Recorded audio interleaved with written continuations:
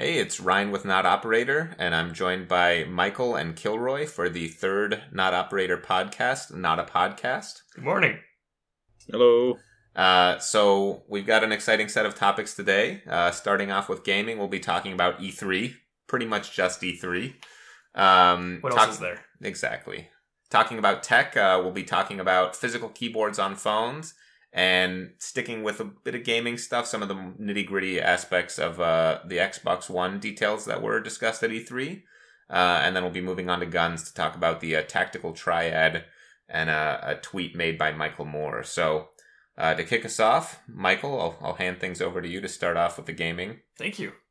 So, as Ryan mentioned, E3 was this week, and it was pretty exciting, actually. There was a lot of cool stuff that was announced by a lot of different companies.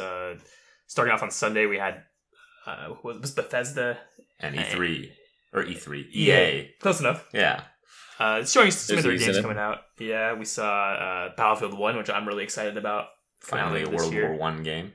And Bethesda showed some Dishonored 2 footage. I know you guys are big fans of that game. I really liked Dishonored 1, so I'm pretty stoked. Yeah. I just like murder. Well, then you played the game wrong, because the game actively tells you not to do that, despite giving you a ton of options for doing exactly that. Pretty much. But yeah, I'm looking forward to it. I got to play the definitive edition for Dishonored 1 to catch up before number 2 comes out. It seems cool stuff. Do you remember when the release date is? I think it's sometime in October for the Number second 2? one. What's that? Oh, yeah, I don't know off the top of my head. I never even had a This chance year. to play the DLC. This year. Sometime this year. I think. Hopefully. Anyway, moving on. Monday started off with Xbox, Microsoft's conference in the morning.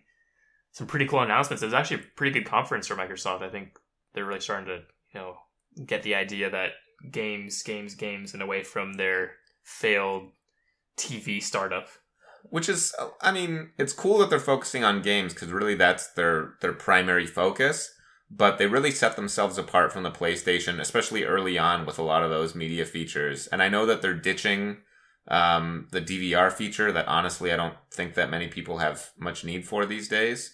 But it's cool. You can hook up a Nintendo to your Xbox. You've got all these streaming options that, that the PlayStation didn't have initially. It set itself apart that way, at least. Yeah, I think more of those media features were like actual TV programs that they wanted to source. You can kind of see ripples of that with like Quantum Break, how it has actual like basically TV episodes in between acts, like 20-minute scenes, which are cool. They're not amazing. I don't know what Microsoft was thinking when they kind of wanted to build this in, but I think it's good. They're getting away from all that and moving towards games and, as we'll talk about in a minute, consoles and hardware. Right, and we talked a little bit about this in the previous podcast about how, I didn't really like this sort of move towards multiple consoles in the same generation, and differentiating between, the base Xbox One and the new Xbox One S that was announced, and the upcoming,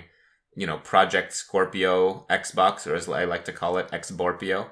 Borpio, that's cool. Catchy. I mean, this is probably just them trying to get on the same pattern that happened in the last generation of consoles, because you remember how like the PS3 was so popular just because it could play Blu-rays, and mostly because a Blu-ray player cost about the same. And like even before that, when consoles could play DVDs, before just a regular DVD player cost about the same as a console, and so a lot of families ended up buying into that, and so I guess they're just trying to cover all their bases again with like the HDTV kind of stuff. Well, yeah. I mean, the regular Xbox One now has support for Blu-ray. I guess the difference will be the new model will have the 4K 3D Blu-ray support. So let's get into it real quick. Let's actually explain what these announcements were, what these console announcements were. So we talked about it a bit in the last podcast about how the Xbox One S was leaked, and it was confirmed. It's actually the Xbox Slim. What it is, it's going to come out this year, August 16th. Starting at $300 and going up in iterations. So the $300 model will get you the Xbox One S itself and also a 500 gigabyte hard drive. Right. They'll move up in 50 gigabyte iterations. So pretty much a gigabyte per dollar. So at $350, you'll get a 1 terabyte hard drive. At $400, you'll get a 2 terabyte. Your math was a little bit off on gigabytes. It's a factor of 10 there. Oh. Goes up $50. You know what I mean. Yeah, we get it. It's been a long slim, day. so it can sit on your bookshelf collecting dust, like everything, and take up less room. Even more so now in your adult life. Even more so now because it actually comes with a stand. So you can put it vertically and use it as a bookshelf. Well, you have to go take care of your kids and your family you don't like. Get two of them using those bookends. Is that what you're saying? Yeah, exactly. Okay. You need two Xbox One S's. So basically, again, it's smaller. It's going to be more powerful. Key feature is that it's going to have HDR, which Ryan will probably get into more later on in the tech talk. I'll talk a little bit about that. Some interesting aspects of the hardware is they're saying that it'll have 4K output, which the current Xbox One does not. Not for games, but for video. And the notable, missing feature of it is the Kinect port.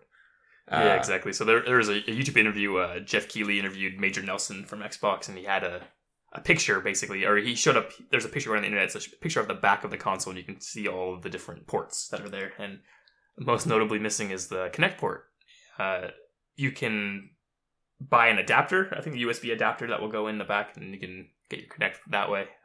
But it's funny how Microsoft's Xbox itself is starting to disconnect itself a little bit from Kinect. Right, it's interesting. And now the new Xbox update includes Cortana, which you can use using the headset, so you don't even need a Kinect anymore to give voice commands, but you do need to have a headset plugged in. Which comes with every Xbox. Right, so everyone's got one. That was fairly quick. I feel like the iteration of the Kinect kind of died pretty quickly. For us Xbox owners, it's kind of been like a drawn-out, slowed, painful death.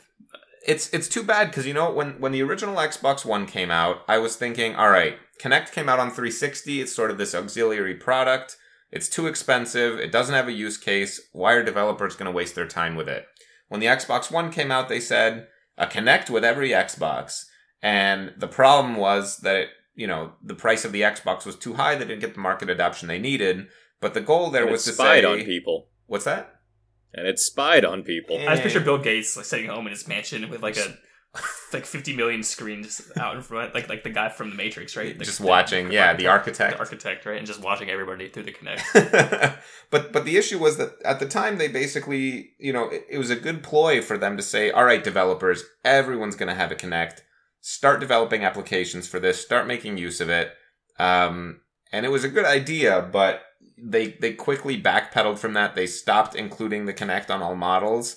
And once you back away from that, developers really have no incentive because now you're not reaching the entire player base anymore. And so that was just the beginning of the end. And it's not at all surprising that they're phasing it out now. I'm a little sad because I do have a Kinect. And I was hoping that there would be this sort of upswing on Kinect usage. But it hasn't gone anywhere, unfortunately. Nope. Sad death of Kinect, as I'm starting to see. What else was announced? They announced a new controller they're working on. It's coming out. It will be included with the purchase of every Xbox One S. I'm sure you can get it standalone too. Notably, it has grips on the back, like the Lunar White controller, if you've seen those. I have one. It's nice and grippy. Also, another key feature is that it's a Bluetooth-enabled controller. So that you can connect it to a PC without requiring any sort of adapter. Correct. That's kind of cool. Yeah. And do you mind familiarizing me with something real quick? Just because we're on this topic for the moment. Please. With your Kinect, that used to be the only way you could issue voice commands, and now it goes through the headset, correct? Right, with a new Xbox update. And so that's integrated with the games. I know that certain games that came out, and GTA 5 being one now that I'm actually having a chance to play it a little bit, actually integrated the voice commands into the game. Same with Mass Effect from back in the day. Yeah. How many other games on the console cycle so far have had, actual in-game usage for the voice commands? I honestly can't think of any on Xbox. Battlefield 4. I remember playing that at launch, and you could make commands like attack or something like that, and it would target the people you were looking at. I don't think that's the purpose of the headset support, though. I mean, really, they're trying to roll out this Cortana thing, and, what's something that everyone's going to have on Xbox that is no longer Kinect, and that's a headset, so... You might not use it, but you have the option. Yeah, and you guys are all yelling out Xbox Record half the time I'm over there anyway. And I have to say, hey, Cortana, record that.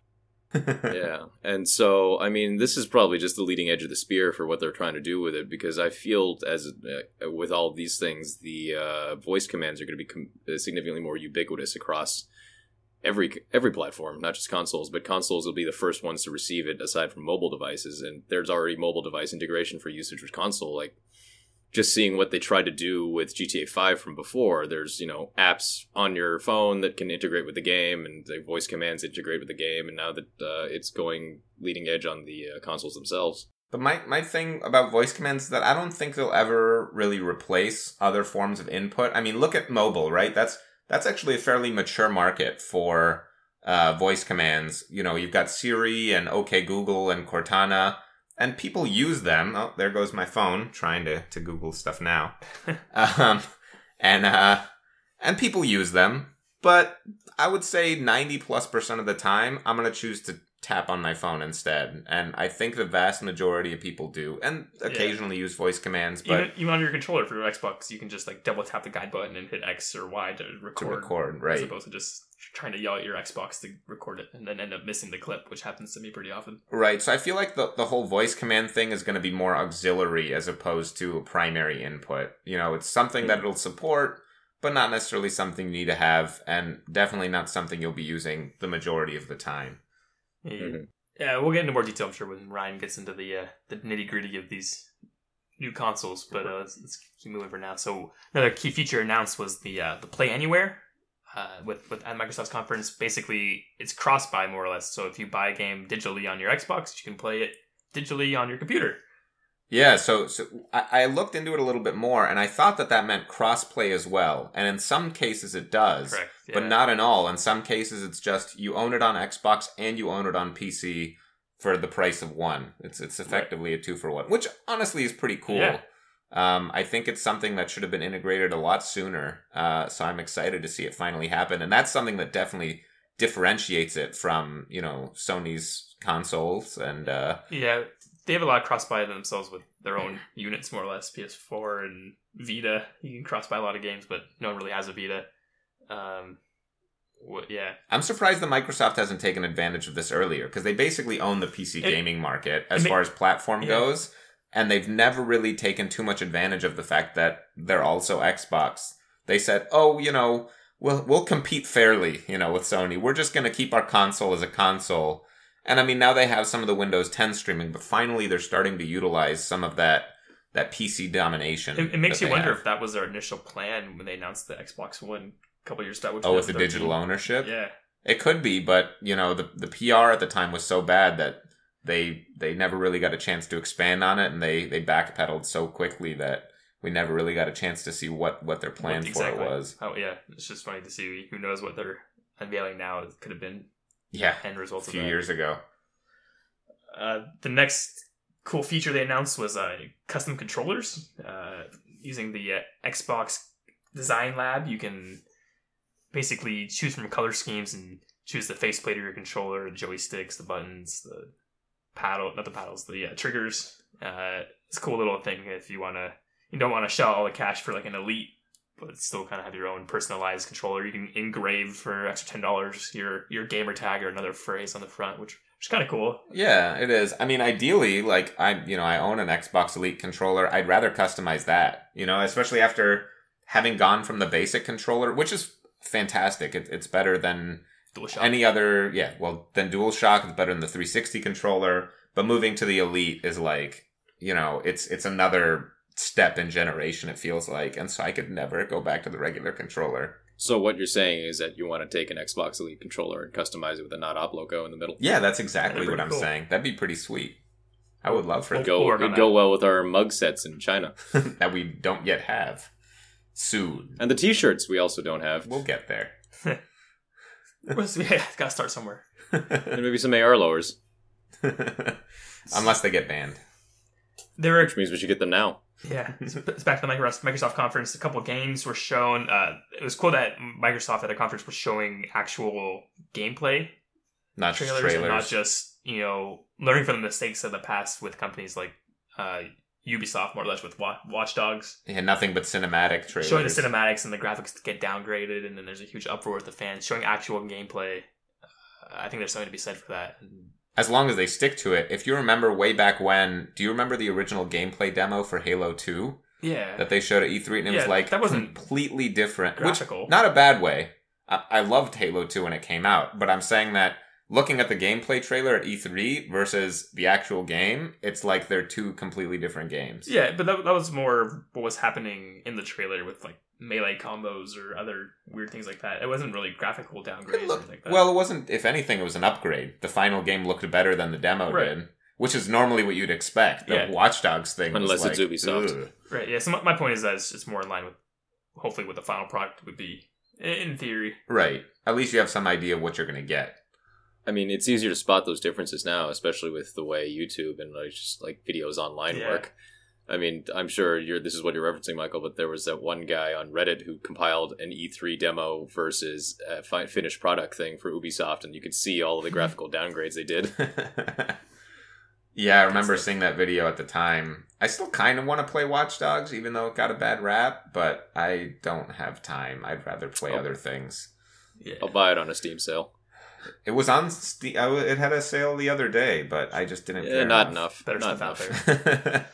Microsoft's big announcement was the Scorpio, Xbox Scorpio. The announcement was kind of interesting. It kind of reminded me of like an Apple unveiling where they had just a bunch of game developers talking about how great this console is going to be and how much it will evolve gaming more or less, the console space. They didn't really get it had the best pixels. The best pixels. Exactly. The best, most hugest pixels. Make Xbox Believe great me. again. Make Xbox great again. So they didn't give too many details, but I think they played that move kind of smart too, because Sony hasn't really announced anything for its PS4K in air quotes. Yeah, I don't want to get too much into the Scorpio now, just because that's a topic I really want to delve into a little bit later. But don't worry, we'll be talking about that soon enough.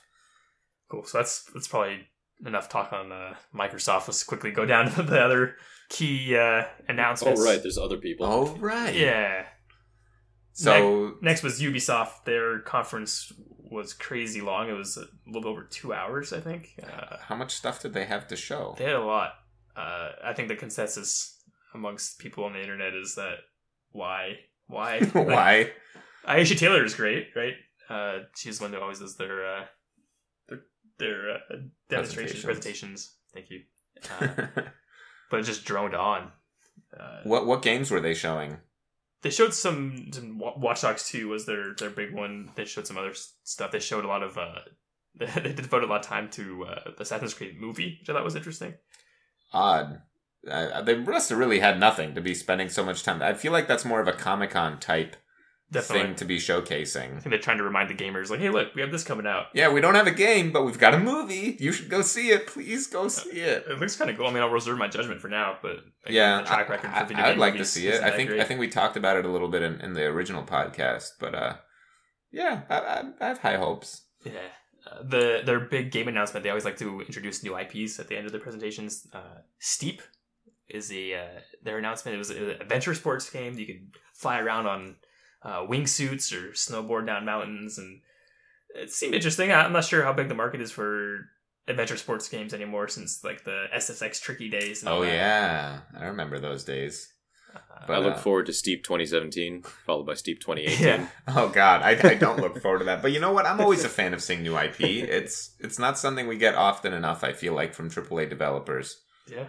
So I mean, we'll see how it does. I'm not sure that it's not a market that appeals to me very much, but we'll see how it does. Yeah. Yeah. Could be cool.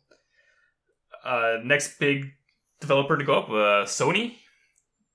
So they didn't talk about hardware at all, other than their VR stuff, right? Exactly. Yeah, they announced PSVR is going to be launching this year, October 13th, 2016, for $400. What's crazy to me is, so first of all, the PSVR cost as much as a PlayStation, right? When so you're looking at $800 overall investment ish. Yeah, I guess you can get one now for like what, $300? Probably find some deals on Amazon. Yeah. But my question is, how the hell are they running smooth VR on the PlayStation 4? Because, you know, graphics-wise, they're able to barely get out 1080p at 60 FPS on a lot of games. And for VR, you really need to have, 60 frames per second. You need to be able to do it for both eyes, so it's effectively doubling that. And there's all sorts of calculations that go into there to make sure that you don't get, nauseous playing. And I don't know how Sony's hardware will be able to handle that, especially the current iteration. It's one thing if they were talking Neo and their 4K model or whatever, Right. but they're saying that this is coming out for the existing PlayStation 4. Yep. I mean, I guess it'll Japanese be comparable magic. to the Samsung VR that you use your Samsung Galaxy for, but I can't imagine Does that being Google a serious Cardboard that gaming stuff? platform. What's that? Just Google Cardboard that. Well, Google Cardboard is more of a showcase, a demo. But they're pitching this as a gaming platform. They expect people to play PlayStation 4 games in VR the way you would play Vive or Vive, whatever it's called, or Oculus Rift. Rift? Yeah. Vive, Rift, whatever.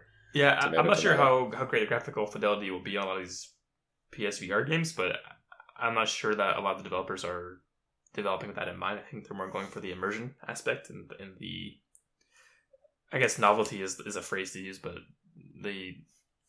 how cool it will be to just be immersed. Thank you, in a VR world. I've heard a lot of great things. One of the announcements at the Sony conference was Batman VR, done by Rocksteady, the developer behind the That's Arkham pretty games. cool. And But honestly, I feel like PlayStation is going to get trounced by Xbox in this case because, Xbox is talking about VR.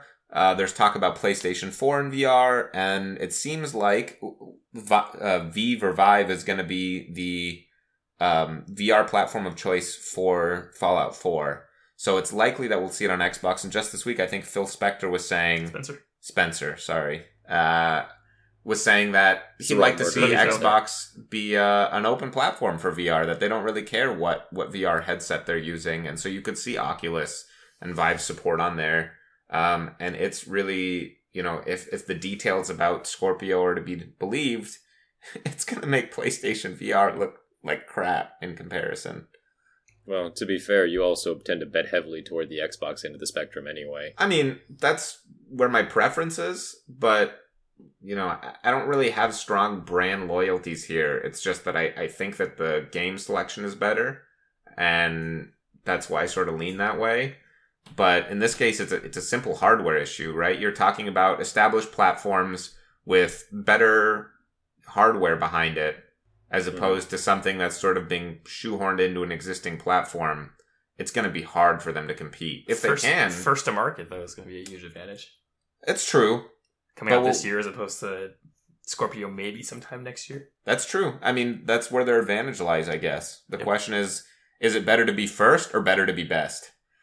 Good question. So we'll see soon enough. All right. So, just running down to the rest of the conference. The Sony didn't really talk much about hardware, much other than VR. What they did talk about was a lot of their games, and I think that's really where they got a lot of positivity. And yeah, I heard good things. They announced a new God of War game, which looked pretty cool. Set more in now with beards. Yeah, Kratos now with beard. I don't know if you guys have played any of the God of War games. I played God of War 3 with one of my friends and basically tanked the whole game in one day with him. It's fun to play. It's the aspect of it, the draw to it before was kind of just, it was mindless smashing, and you could see the cool graphics of the PlayStation kind of just blood and gore splattering everywhere. Fun game, but I think the cool draw to God of War 4 now is that they're trying to give it more of a heart. You see in the trailer that Kratos has a son who he's showing the ropes. More drama. Yeah. Trying to make him more of a character other than just some big rage machine. But isn't that sort of the point of God of War? Just a giant rage machine stomping on things? Yeah, I mean that's how it's been for all the games that have come out so far. I think it's kind of cool that they're trying to take it in a new direction and kind of try to make it more like a... It's Game of Thrones, the mountain, the game. Yeah. Or at least it has been up until now. Yeah. Well, I mean, like, they tried it with other platform, or not other platforms, other IPs, what was it, Dante's Inferno. They tried that kind of a hacky-slashy game with a little bit more story to it. How did that caught go? on about as well as Fire in an Iceberg. But that was more just like a knockoff God of War game. Right. Yeah, and I mean, for that particular type of game, like the super story-driven stuff has been, I don't know, Devil May Cry has really kind of owned that particular section of the market for story. And not to say that Devil May Cry stories are great. They're actually pretty thin. But yeah, it'll be interesting to see what they do. Definitely. Other games that they showed more footage of Horizon Zero Dawn, which I think looks pretty cool. Actually, I don't know if you guys have seen anything about that. I haven't heard anything. Third-person action RPG. It seems like it takes place. I don't know if they haven't really gone into detail kind of the timeline, but it's a apocalyptic world more or less. It seems interesting mix of primitive and futuristic technology. So you have your bows are like tech bows, and they're so animals. Far Cry Blood Dragon is what you're saying. Yeah, no, not as. I think they're trying to work on the story on this. Oh, okay. Actual story. Actual story, yeah. And like the animals are robotic, more or less. You see like a horse-looking animal, but it's a robotic horse animal. This definitely sounds I saw like that. Blood It's like Dragon. Monster Hunter, but with robots. Yeah. But I think this is a new IP. And I think it has the potential to be really, really cool. Something to keep an eye on as time goes on. Other announcements: Days Gone, which is zombie type game. I know they've announced that they aren't really zombies. Fake zombies? Fake zombies, yeah. Freakers, there's something called. Okay. Well, give They're it just a new some crazy name. guy It's still a shooting people in zombie, a mall. right? More or less. They're not dead, they're alive. That's the key. It's not like Resident Evil? Sure. Yeah, I don't know. No, Resident Evil were all zombies except for the people who were infested with parasites. That's the one I was thinking of. In any 'Cause case, it's the only one you it's played. effectively the same, right? Sure. Yeah, All right. exactly. Well, zombies in Left 4 Dead weren't zombies. They were all infected with a rabies virus. I mean, but they were effectively zombies. Yep. Cool. Moving on. All right, good talk. Zombies. Another cool announcement, Spider-Man, developed by Insomniac Studios. It's going to be an exclusive PlayStation 4 game, developed, I guess, due to Sony's... Oh, yeah, ties. signing Sony Pictures, bringing Spider-Man back to the Marvel Cinematic Universe. You think it'll be like a version of that Spider-Man, or will it be ripped from the comics? I think it's going to be... I mean, it's probably going to borrow from the comics. I think they're going with their own path. I don't think it's going to be movie tie-in at all, which bodes well for the game. Yeah, that's usually a mistake. A movie video game is rarely success. And you can see that from the suit design itself. Different than anything we've ever seen before, which I think is pretty cool. It has the white spider logo that you'd attribute to Venom, more or less. That's interesting. So you too can relive your awkward high school fantasies. Yeah. See, but I was never a Spider-Man guy, so I guess I can't. I was never an awkward teenager in Queens, New York. You were still an awkward teenager, just not in Queens. Exactly. Right. That's why I can't relate. Somehow you'll always be an awkward teenager, I feel like. It'll never go away. It's too late. As my voice cracks. Yeah. Next up, Last Guardian was given a release date, which is pretty cool. It's How long have they been talking about that? 43 years. That sounds accurate. It was written in the tablets in the Ancients Temple. Exactly. No, it's been years. But the release date is October 25th, 2016. So keep an eye out for that if you've been wanting to play with a giant bird dog. I haven't really had much interest, but you know, I'm not a Sony fanboy. And the last big announcement was the return of Hideo Kojima and his new studio partnership with Sony, their game Death Stranding. Oh yeah, we're talking about zombies. They've got Norman Reedus as the main character. Not Walking that Dead. the game's going to be zombie related, but yeah, our resident non-operators resident Konami expert, maybe Kilroy, can go into some detail about what he saw in that trailer. I hope so, because I had no idea. I was completely lost. What the heck that trailer was. Ghost oil There babies. was Ghost oil. Ghost oil babies, whales, naked Norman Reedus. I'm okay with that this part. is actually a really Oh. great continuation, just because previously Kojima was slated to work with Norman Reedus on a Silent Hill project. PT. Silent Hill PT, the playable trailer. And so a lot of people are saying that this might be a continuation of that project, where they just adapt what they can and like what they stole out from underneath Konami's books. And a lot of people are like taking into very in-depth analysis of the things that they found in the trailer on Kojima's website, since they took it apart and they found, the dog tags or weird flash drive looking things that he's wearing in the trailer also have math equations written on them. Ah. Some for like calculating the Sea of Dirac, along with like, black hole entry and exit velocities and stuff like that. I forget what the other one really was. But My brain's bleeding already. Yeah, I don't. There's also those 5 guys at the end of the trailer that are floating up in the sky that you can't really make out very well, and people are theorizing that this is show us what you've got. Okay. Rick and Morty, great. Rick and Morty reference, come on. Yeah. So it's some people are theorizing that, like, oh, look, it's a reference to how Kojima was forced to work on Metal Gear for years, even though he didn't want to continue it. 5 Metal Gear games, huh? Yeah. Well, and the thing was, he really wanted it to be over since Metal Gear Solid 3. He wanted to make a trilogy and be done with it, and they just kept making him make more. Yeah, they're not known for being too kind to their employees in general. They don't have the best reputation. They're known for their Pachinko machines. Yes. Which is where we'll see the continuation of Metal Gear. And Silent Hill. Oh, God. Actually, the one that I'll really miss the most is Silent Hill the arcade. I got to play that when I was in Asia, and even though it was just a giant pastiche of all the famous Silent Hill places and some of the monsters like Pyramid Head, which is probably the most iconic of that, you just played a light gun shooting rail game, and it was just tons of fun. And it never came to the US. Was it any different than all the other arcade shooters that show up in arcades? I mean, there wasn't a gimmick behind it like Time Crisis and whatnot, where you had to press the pedal to hide or anything like that. It was a pretty standard light gun game, but it was just tons of fun to play through Silent Hill and just actually have a chance to shoot something, unlike in regular Silent Hill where you're shitting your pants half the time trying to see through the fog and getting attacked by dogs that aren't dogs. All right. And have no ammo, which is Silent Hill. Gotcha. Cool. Yeah, well, hopefully we'll see more of Death Stranding as time goes on. You just want to see more naked Norman Reedus. That's exactly what I was referring to, yeah. Hopefully we'll see more of Norman Reedus and maybe some Death Stranding on the side. And maybe some demon shadow baby. Oil shadow baby ghost hallucination. Demons. Yeah. He may also be pregnant. I still don't know what I saw in that trailer. Anyway, yeah, no one does. I don't even know if Kojima does. Anyways, lastly, let's get into Nintendo, who doesn't really hold press conferences anymore. They hold their own kind of more controlled Nintendo treehouse. It's funny, which is somehow appropriate if you think about it. Yeah, I was telling this to Ryan earlier, where it kind of feels it's where you take kids to touch them. Wait, no, that's not the same. I was telling Ryan earlier. It's so Nintendo is so PR controlled now. When you get these press conferences or this treehouse for Nintendo, it feels like all the people speaking on behalf of Nintendo are there's a gun held to their head. They can't say anything outside their pre-planned notes, right? If they deviate from the plan, boom, dead.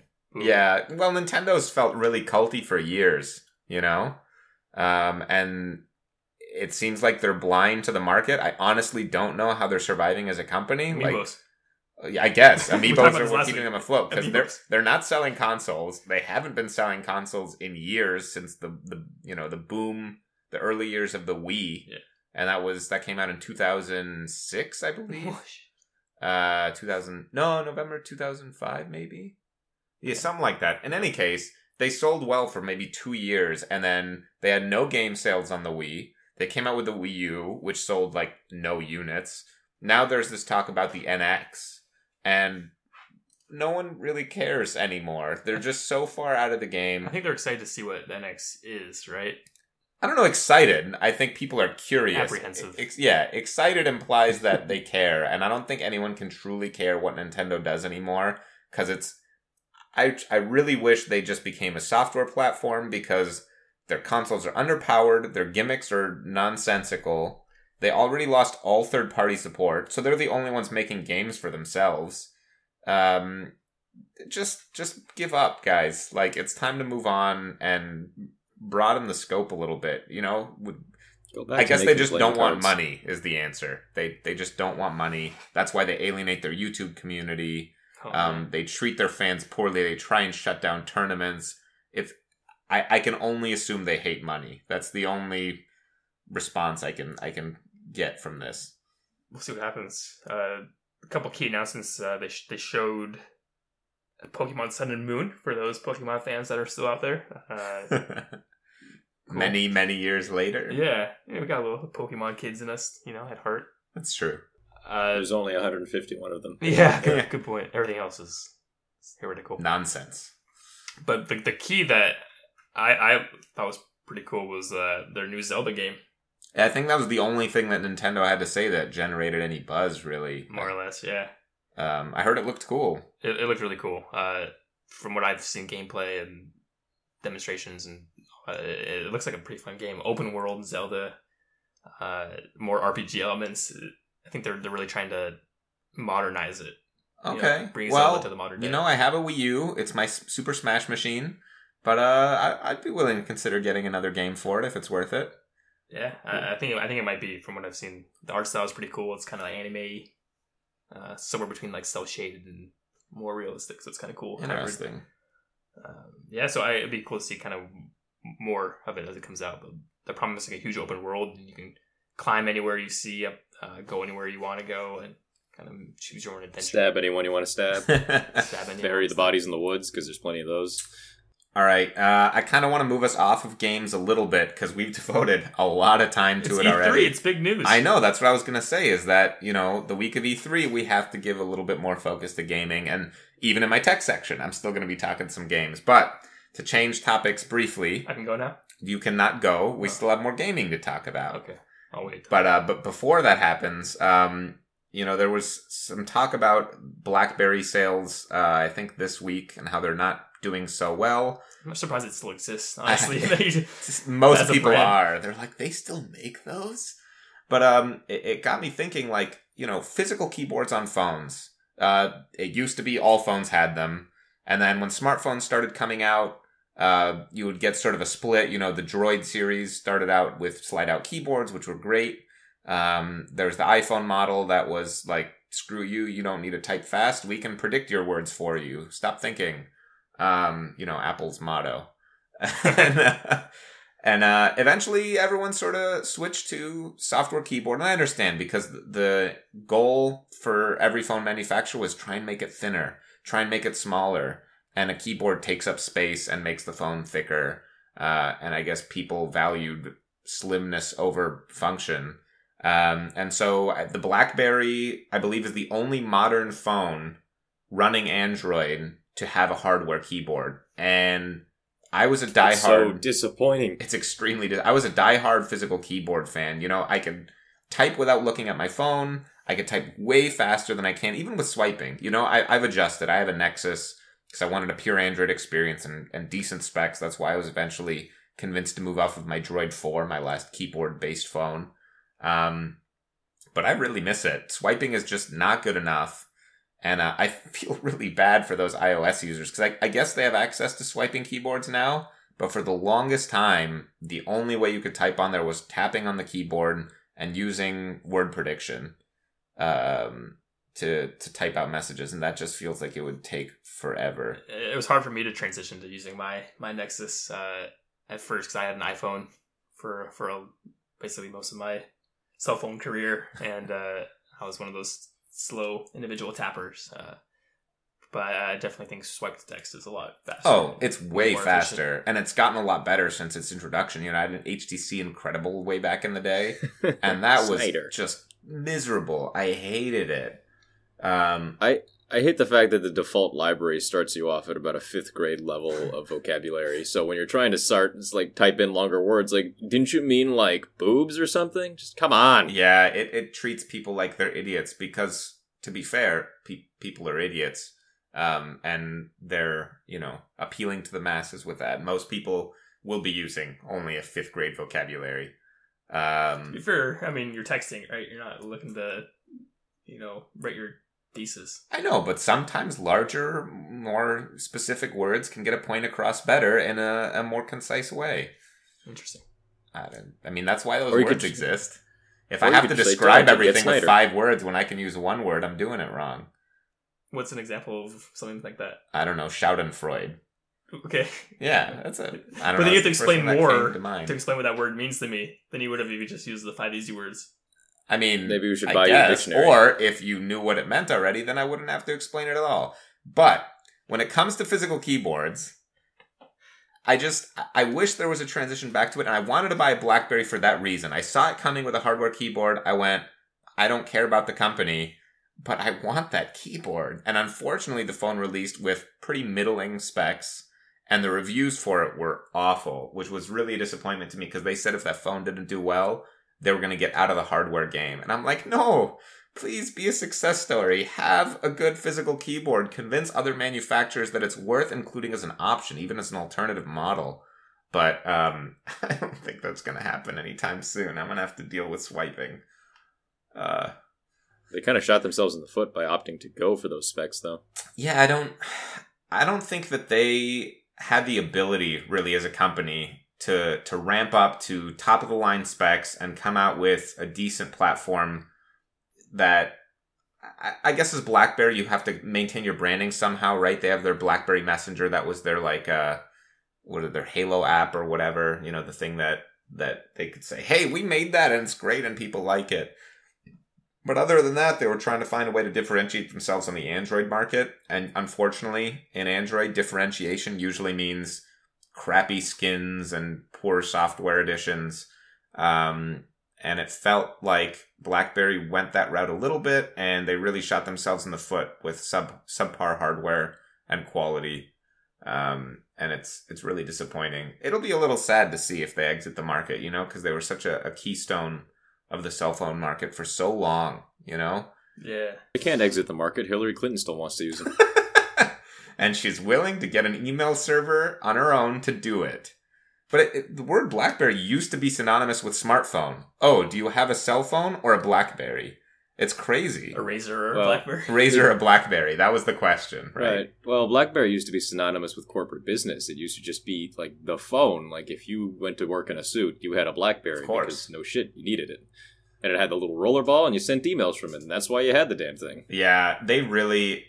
I don't know how the company progressed because, iPhone hit the market. Eventually Android hit the market. It started improving and BlackBerry went...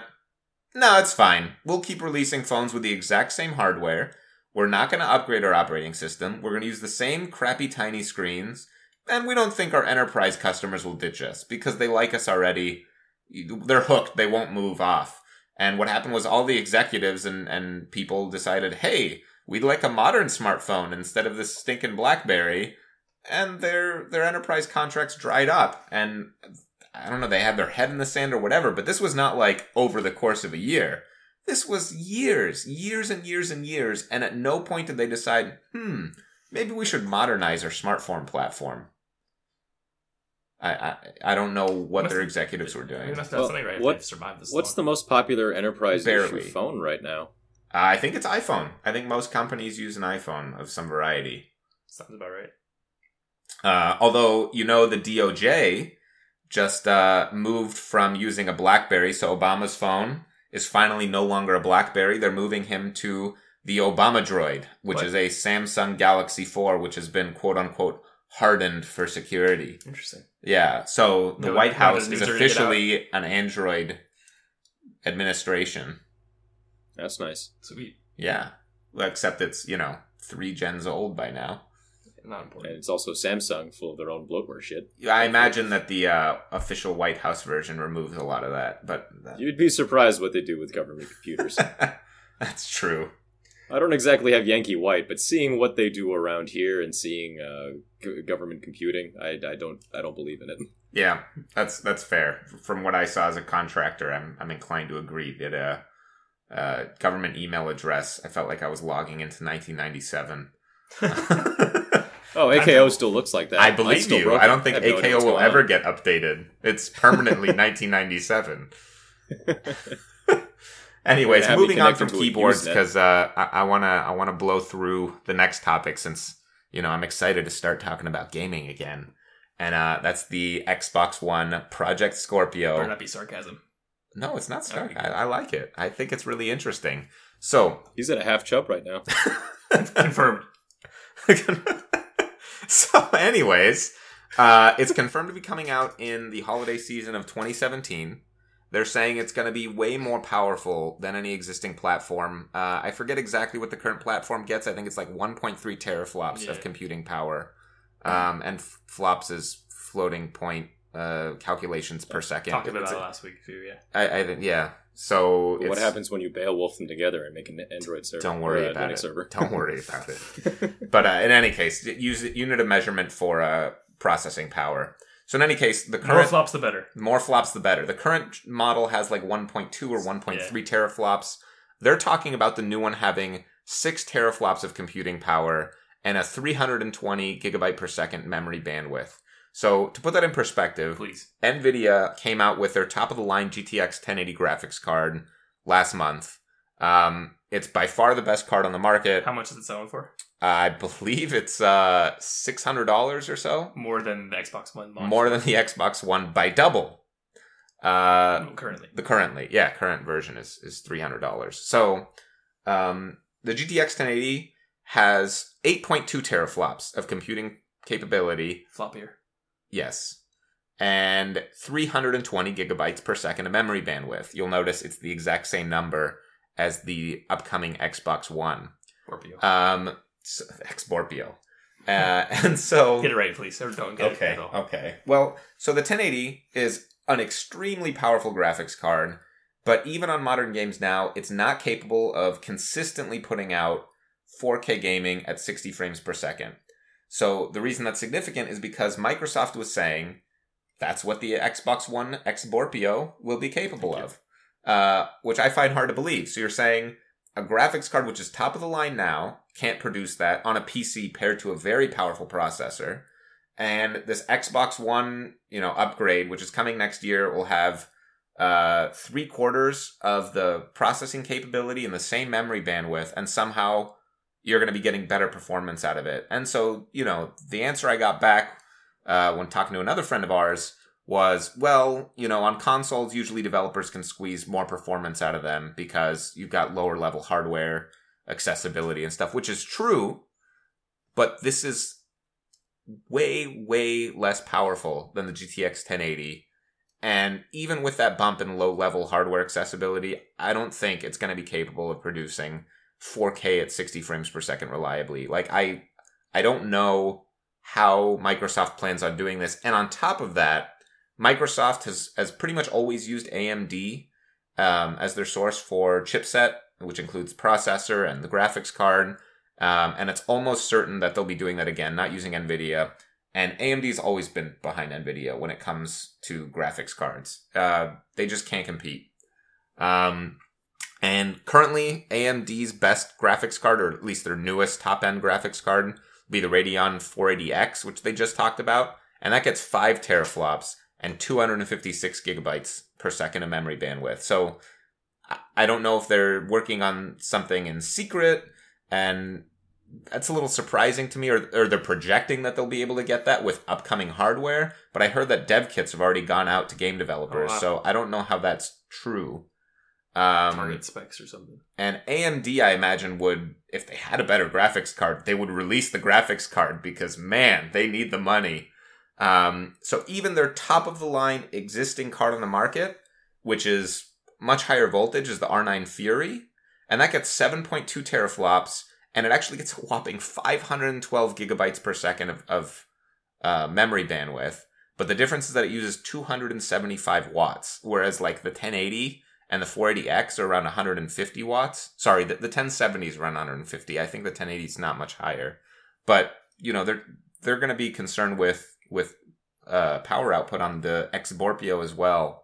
And even then, the R9 Fury does not game at 4K 60 FPS reliably. So I don't know where they're getting these numbers from. I don't know how they plan on hitting those numbers.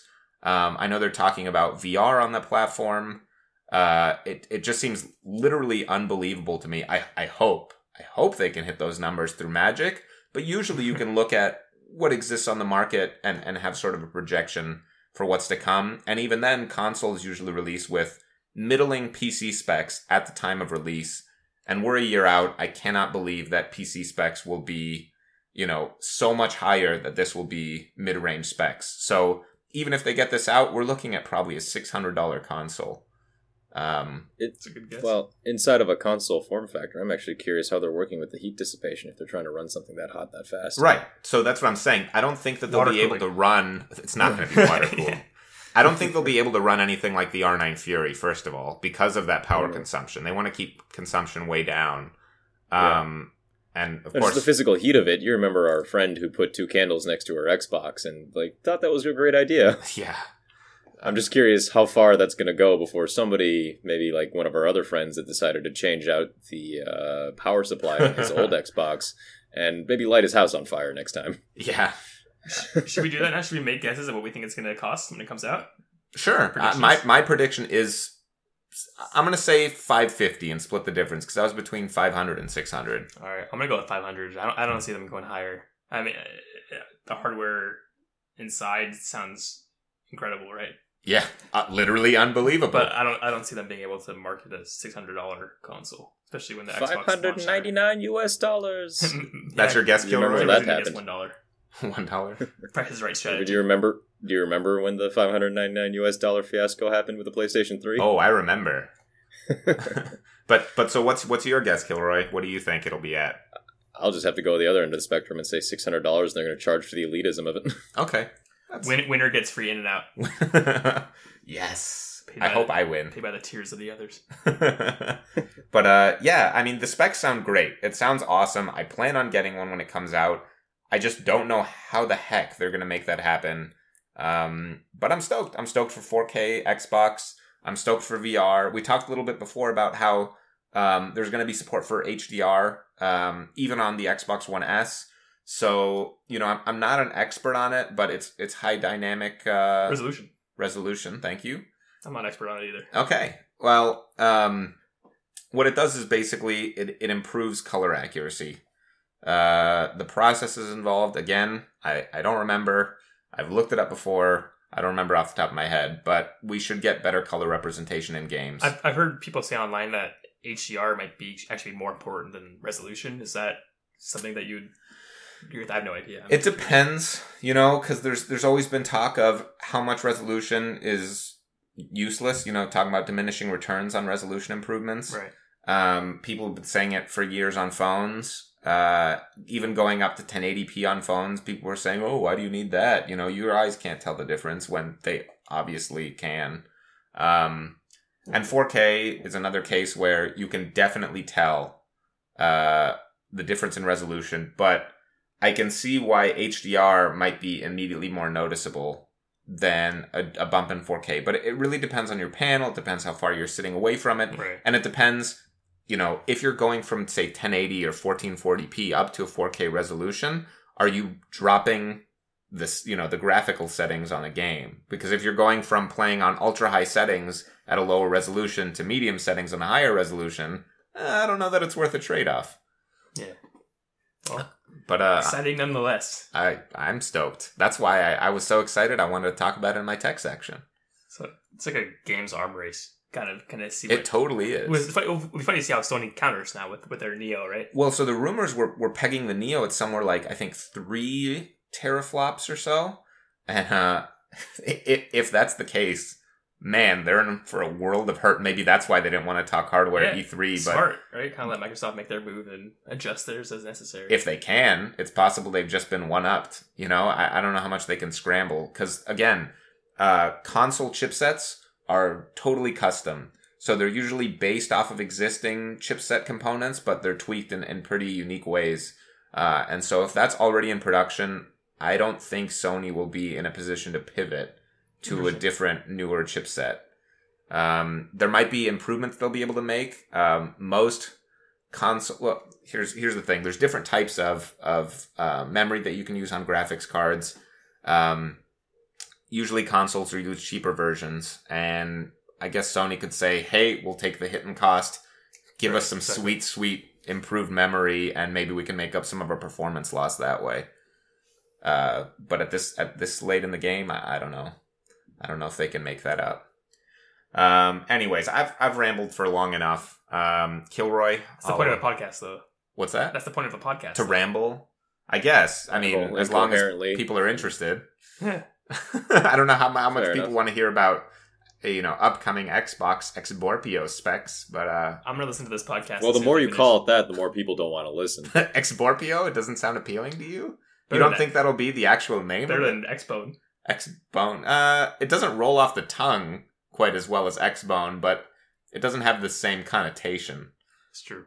In any case, I'll let Kilroy move on to his section, where we start talking about firearms. So, go ahead. Sure. Yeah, so up on the topic today, I was looking at our main informational one was going to be the Tactical Triad, which is just, it's a common name I found that people might refer to just buying a pistol, a rifle, and a shotgun as your main three, like, essential core weapons, and then those can be pared down to, like, one of the three if you're in a particularly tight situation or just don't know which one to start with. So what you're saying is that you use the Tactical Triad covers, all the situations that you might need by choosing three primary classifications of a weapon. Right, and so this is also the three guns that you will have in a three-gun competition, obviously, by the title of the competition. Well, it could be three pistols, you don't know. I don't know. Just fucking All cowboy action. I don't know what's in that. Woo! Yeah, and so a lot of the general recommendations obviously is to buy a pistol in the big three calibers, which are available for explanation on our actual articles written on the site. That's true, but we can outline them here. They're 9mm. www.NotOperator.com. Thank you. They're the three calibers. The big three are 9mm Luger, 40 Smith & Wesson, and 45 ACP. Yep. And a shotgun. I generally recommend for most people to buy a pump-action shotgun, and the very most general... Ubiquitous. Advice, most ubiquitous of those is going to be either the Remington 870 or the Mossberg 500, and those are the two that are mostly in service right now across military and police spectrums. So we find a lot of parts, and they're also really popular with hunters. Okay. Solid choice, although I do love the idea of a Benelli M4. That is usually out of most people's price range. Wang. Yeah. I mean, you can go lower. I mean, you can find shotguns for $150 out the door in some places, and there'll be pump-action shotguns that are really solid and get you a 3-inch magnum chamber, and you'll be able to shoot pretty much anything out of it. Or you could opt for something high-end and fancy that'll cost you over $1,000. Yeah. Into like the $1,500 range is where the M4 was last. Okay. Well, so your last category is rifle, right? Right. And in the current time, I would recommend a carbine and an intermediate caliber. A lot of like the gun community is taken to calling it the modern sporting rifle. You mean an assault weapon? You can go ahead and define that. I don't want to. It's a political term. There's no actual, concrete definition, and all the definitions are based on aesthetics, as we discussed last time. So I won't get back into that again. But right. That's the initial recommendation, but if you actually have a little bit more land, a little bit more space, you might actually just want to jump it up to a battle rifle caliber and say the hell with it. Get like something in 308 and 18-inch barrel or something, or even a 20. What defines a battle rifle? The cartridge, mostly. Like, the core essential of it is the cartridge and the actual size of the rifle. So, like, the original AR-15 design has a 20-inch barrel. That's a fairly large rifle. If you're trying to take it through a house, you're not going to have a lot of fun with that. And I'm sure many a Marine can attest to that. But the original AR-15 wasn't designed as a battle rifle, was it? Well, I mean, previous to that project, it was the AR-10 because they're looking for something in 308. Right. And so the 308 caliber is considered a battle rifle, and then they just kind of said, nah, screw that, let's shrink down the cartridge and stick some more cartridges in there. Right, and so actually the idea of an assault rifle, not to be confused with an assault weapon, didn't even exist until World War II. So up until that point, most infantry was using a battle rifle, which was designed for longer engagements. You weren't expecting fully automatic fire, and you were basically stuck between, well, even then, that's sort of when submachine guns came around. But it was basically either you were using a submachine gun for close range or a battle rifle for anything else.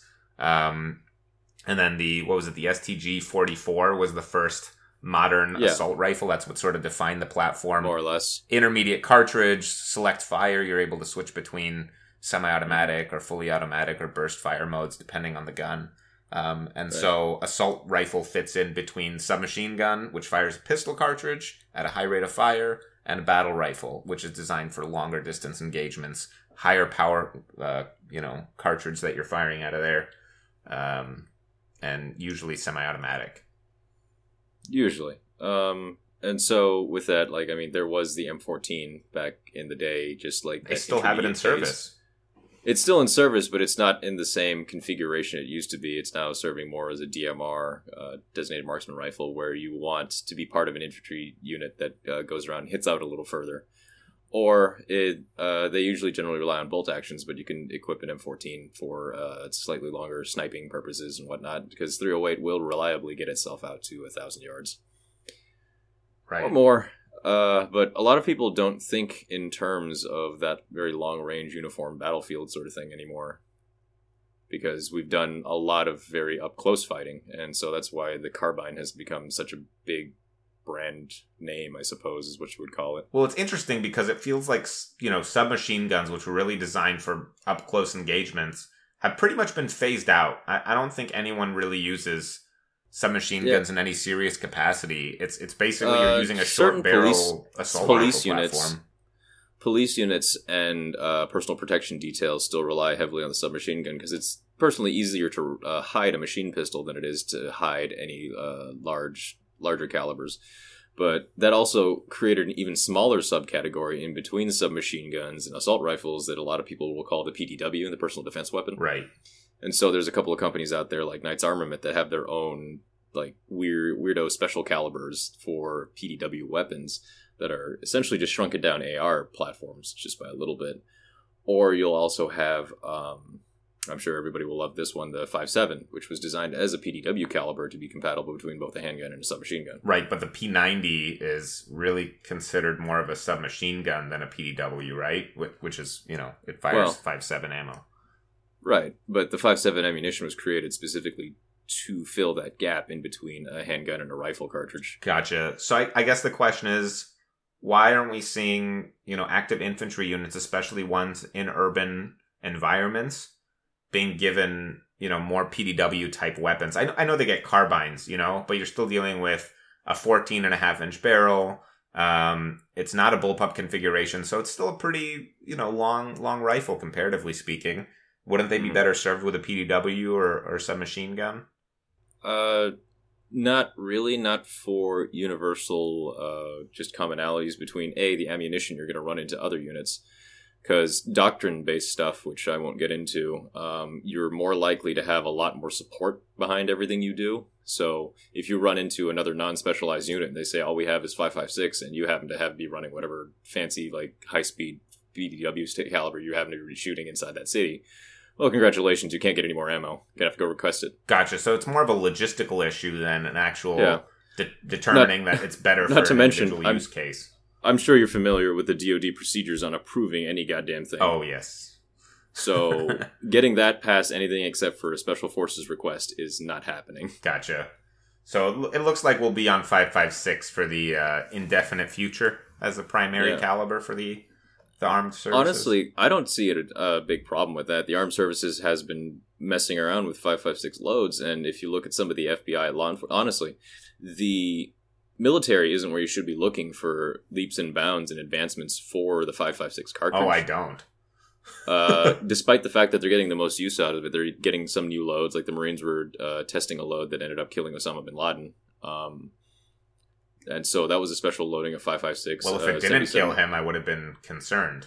They're doing things really wrong at that point.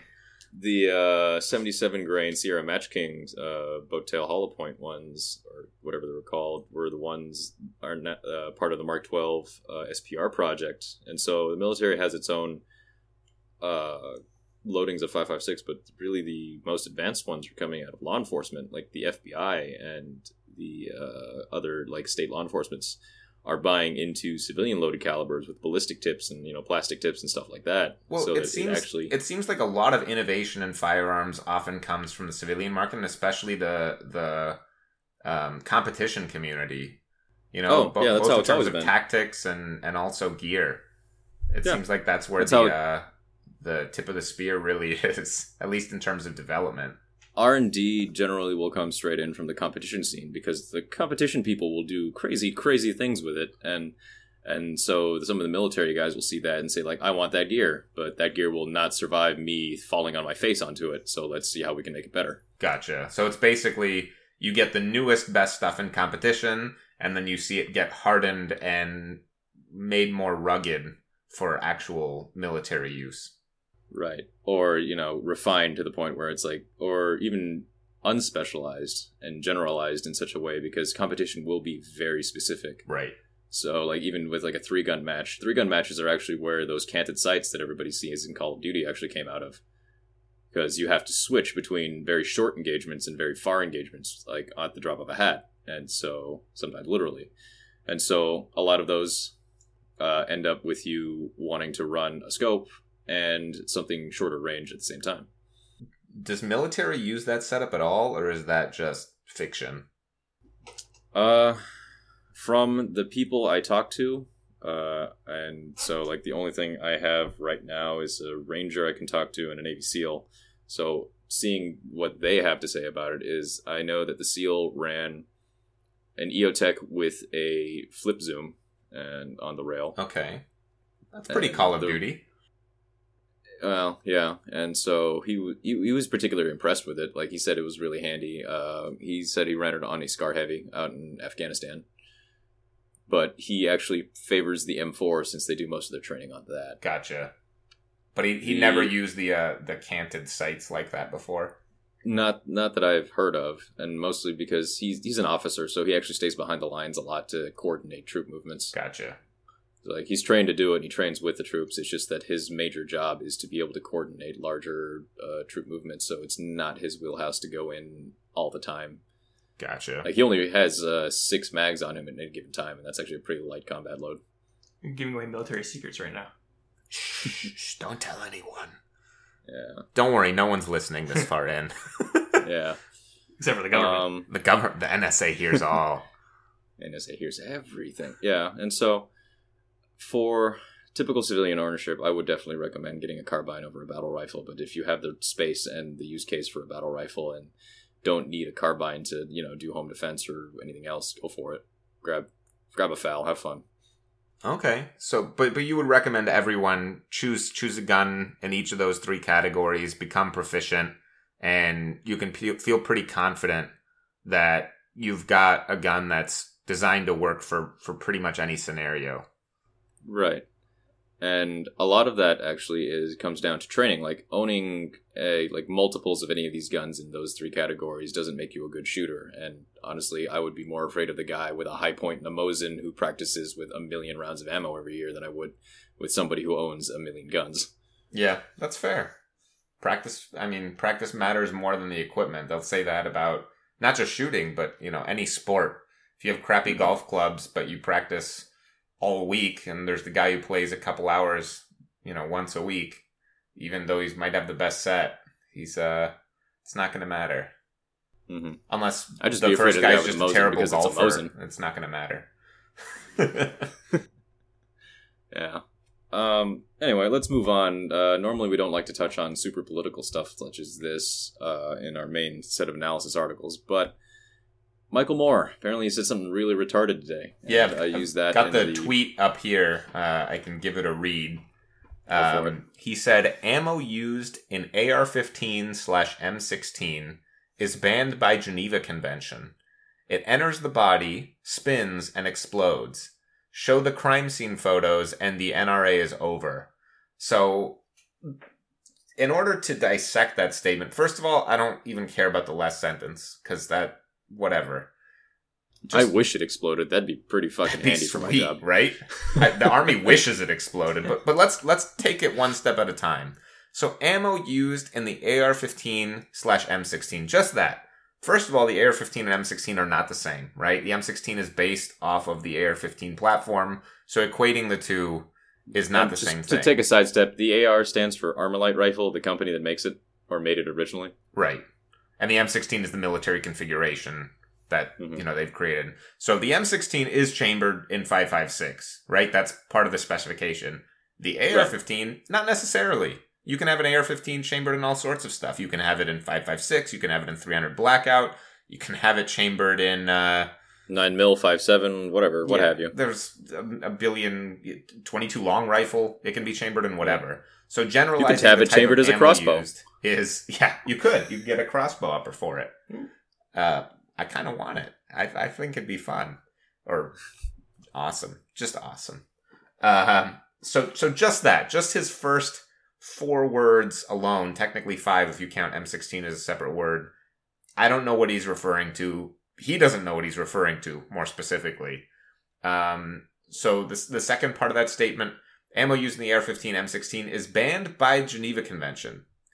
So, first of all, no, it's not. None of those types of ammunition are. Second of all,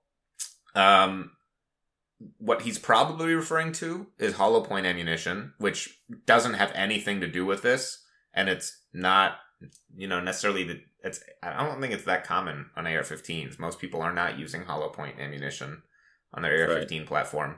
But even then, hollow points, it's a common misconception. They're not banned by the Geneva Convention. The Hague Convention of 1899 prohibited the use in international warfare of bullets that easily expand or flatten in the body. So this is often incorrectly believed to be prohibited in the Geneva Convention. So I'm quoting from Wikipedia right now. But it's funny because despite the ban on military use, hollow point bullets are one of the most common types of bullets used by civilian and police, largely due to the reduced risk of bystanders being hit by over-penetrating or ricocheted bullets and the increased speed of incapacitation. So, the generalization that, the Hague Convention banned it, or as people like to say, the Geneva Convention banned it, it has to do with lethality, but really in most shooting situations, it's safer for the people who you're not shooting at if you're using hollow points, and it's also more likely to stop a target who's attacking you currently. Unless you're the NYPD, where you'll be shooting civilians anyway. Yeah, you're going to, hit everyone around the person you're aiming at. Gotta love those super heavy, Glock triggers that they've modified. But on top of that, even though it is prohibited by the Hague Convention of 1899, the United States did not agree to the Hague Convention of 1899. So our Army's able to use hollow points without caring at all. And in fact, the U.S. Army mentioned that they're going to start using it for their sidearms, for the plan set for 2018. So their pistols will start using hollow point ammunition. So that whole thing about hollow points being banned, Geneva Convention, is like complete nonsense. I don't even know why he brought it up, because Michael Moore wasn't even talking about hollow points in the first place. But sure, that's why it's sort of, we're trying to piece together what the hell he meant by this. So why would he say this? Oh, why would Michael Moore make an uneducated comment about firearms? What? It's almost like he has no idea what he's talking about. That never happens with people who would like to restrict firearms. They are always well informed about the technical issues involved. However, looking at his Twitter post, it does currently have 2,800 likes. So, well, there are a lot of people just as smart as Michael Moore. Oh, let's also let it be noted that the full name of the caliber is 5.56 by 45 millimeter NATO. Right. NATO. It's used by us and our allies. Again, it's not even hollow point. I don't know why he's talking about the Geneva Convention. It's not hollow point. Even if it was, Geneva Convention's not accurate. Okay, sorry. I'm just let's move on to the second sentence of that tweet. It enters the body, spins, and explodes. So I ranted for the first one, and I'm going to try and let Kilroy explain this one without jumping in. Can I explain it? You can if you want. I have no idea. Is there actually exploding ammo? Is that real? I wish. That'd be sweet. There is. You bought some, remember? Yeah, but that was not BMG. 5.56. That was 50 no, not cal. At all. Right. I thought, okay, funny story. I thought I was buying a box of 240 rounds for $120, which would make it 50 cents a round, which is super cheap for 50 BMG. I don't have a gun in 50 BMG, but that's too good of a deal to pass up. I ordered it. I received 3 rounds of 50 BMG ammo. Just 3, meaning each one was actually $40. I read the description carefully. It said it came from boxes of 240, as if I care what boxes it comes out of. I don't care how many are in the box that you're pulling this ammo out of. I care how much you're sending me. I returned those because I did not need $40 rounds, but they were, I don't know, explosive tipped, but they were designed to, what was it? They could ignite jet fuel. They were, at the very least, incendiary tipped. Right, exactly. Incendiary tipped. They were able to ignite jet fuel. In any case, that's super expensive, non-standard, and as far as I know... the 50 caliber M8 cartridge? Or the incendiary M1? I never what was it, light blue? I honestly don't remember. It's been a number of years now. Doesn't matter. In any case, there's no 5.56 that's explosive tip, to the best of my knowledge. No. So Good to know. That's nonsense. So the fact that he says that it spins and then explodes. Okay, let's parse that apart. The two things. Spins. Every rifle bullet spins. That's what rifling is for. That's what makes the bullet accurate. Otherwise, the bullet it'd be is like a passing musket through the ball. barrel. Musket balls did not have rifling, and we've used rifling in every type of firearm except shotguns since then. Even pistols have rifling. Pistol rounds also spin. All round spin. Sorry, go ahead. Right. And so all round spin, and as soon as they make contact ballistically, what 5.56 is actually designed to do is fragment, which is to break apart inside of the body, which causes various amounts of damage, which can lead into a much longer discussion about temporary wound cavities and permanent wound cavities and so on and so forth, and hydrostatic shock. But that's all it does. It either, if it's going fast enough, it'll break apart into tiny bits and go all throughout your body, or wherever it hit. Or if it's not going fast enough, it'll tumble. It'll start falling, because that's what happens when something fast hits something slow. Right, and we're basing this on the assumption that we're even talking about 5.56, because, again, AR-15 platform could be really any type of ammunition. But let's give him the benefit of the doubt, assume he knows what he's referring to with that. We're talking about 5.56. The platform was initially designed to fragment, but that relies on a whole set of factors. What your load is, what the length of the barrel you're firing it out of is, whether it is a hollow point, if it's lead core, if it's steel core, it's never going to fragment. It's going to go straight through. I don't think it's even going to tumble if you're using steel core 5.56. Yeah, that's actually one of the issues people were complaining about with the green tips. Right. So even if you're talking about just 5.56, it's not necessarily going to fragment, and it's not even necessarily designed to fragment. But none of it explodes. It never explodes. Man, Michael Moore has 2.3 million followers. This is... My theory is that one day he sat on a stick and then he couldn't get his shit out, and so it all expels out his mouth, and that's why he's so... and also why he got fat. It just gets stuffed up. Oh, man. Full of his own shit. Yeah. Oh, man. But they're just...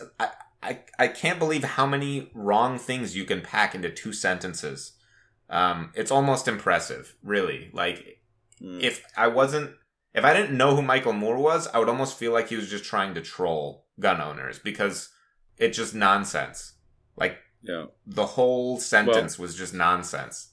We are kind of currently blessed to be living in a society in which we can lord over people from our RV towers without actually knowing anything and getting our opinions to a public audience who can agree with us without any actual factual basis. What's that? Celebrities make ignorant comments about stuff and people believe them?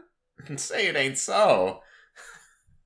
Not to mention, also the good side of that is also the fact that we live in a society where not everybody needs to know what it's like to commit extreme amounts of violence on other people. That's true. They talk about gun violence here. Try living in Venezuela or El Salvador, where it's literally a daily occurrence for the vast majority of people. Yeah, I've never had to even consider using a firearm in any situation in my entire life so far. Then why do you have one? Because I can. Why not? I mean, I like shooting at paper. It's great. I like shooting at steel targets also. What's your It's a lot question? of I fun. was curious. Yeah. I don't keep mine for protection. I appreciate the fact they can be used for that. I like to study them. I don't keep mine ready. They're locked up or, put away most of the time. I just like going to the range. I think it's cool. Yeah. In any case, I think that can be something else we discuss later. Yeah, I think we can end on that. We've run pretty far over time. There's a lot of E3 stuff to cover. My bad. Yeah, I mean, that's what it is. Next week, we'll be like, what do we talk about for gaming? Scorpio again. Ex-Borpio. Come on. No. Get it together. That'll never catch on. No, it won't. In any case, that's it for episode 3 of Not Operators Podcast, Not a Podcast. We'll see you next time. Adios. All right, good luck.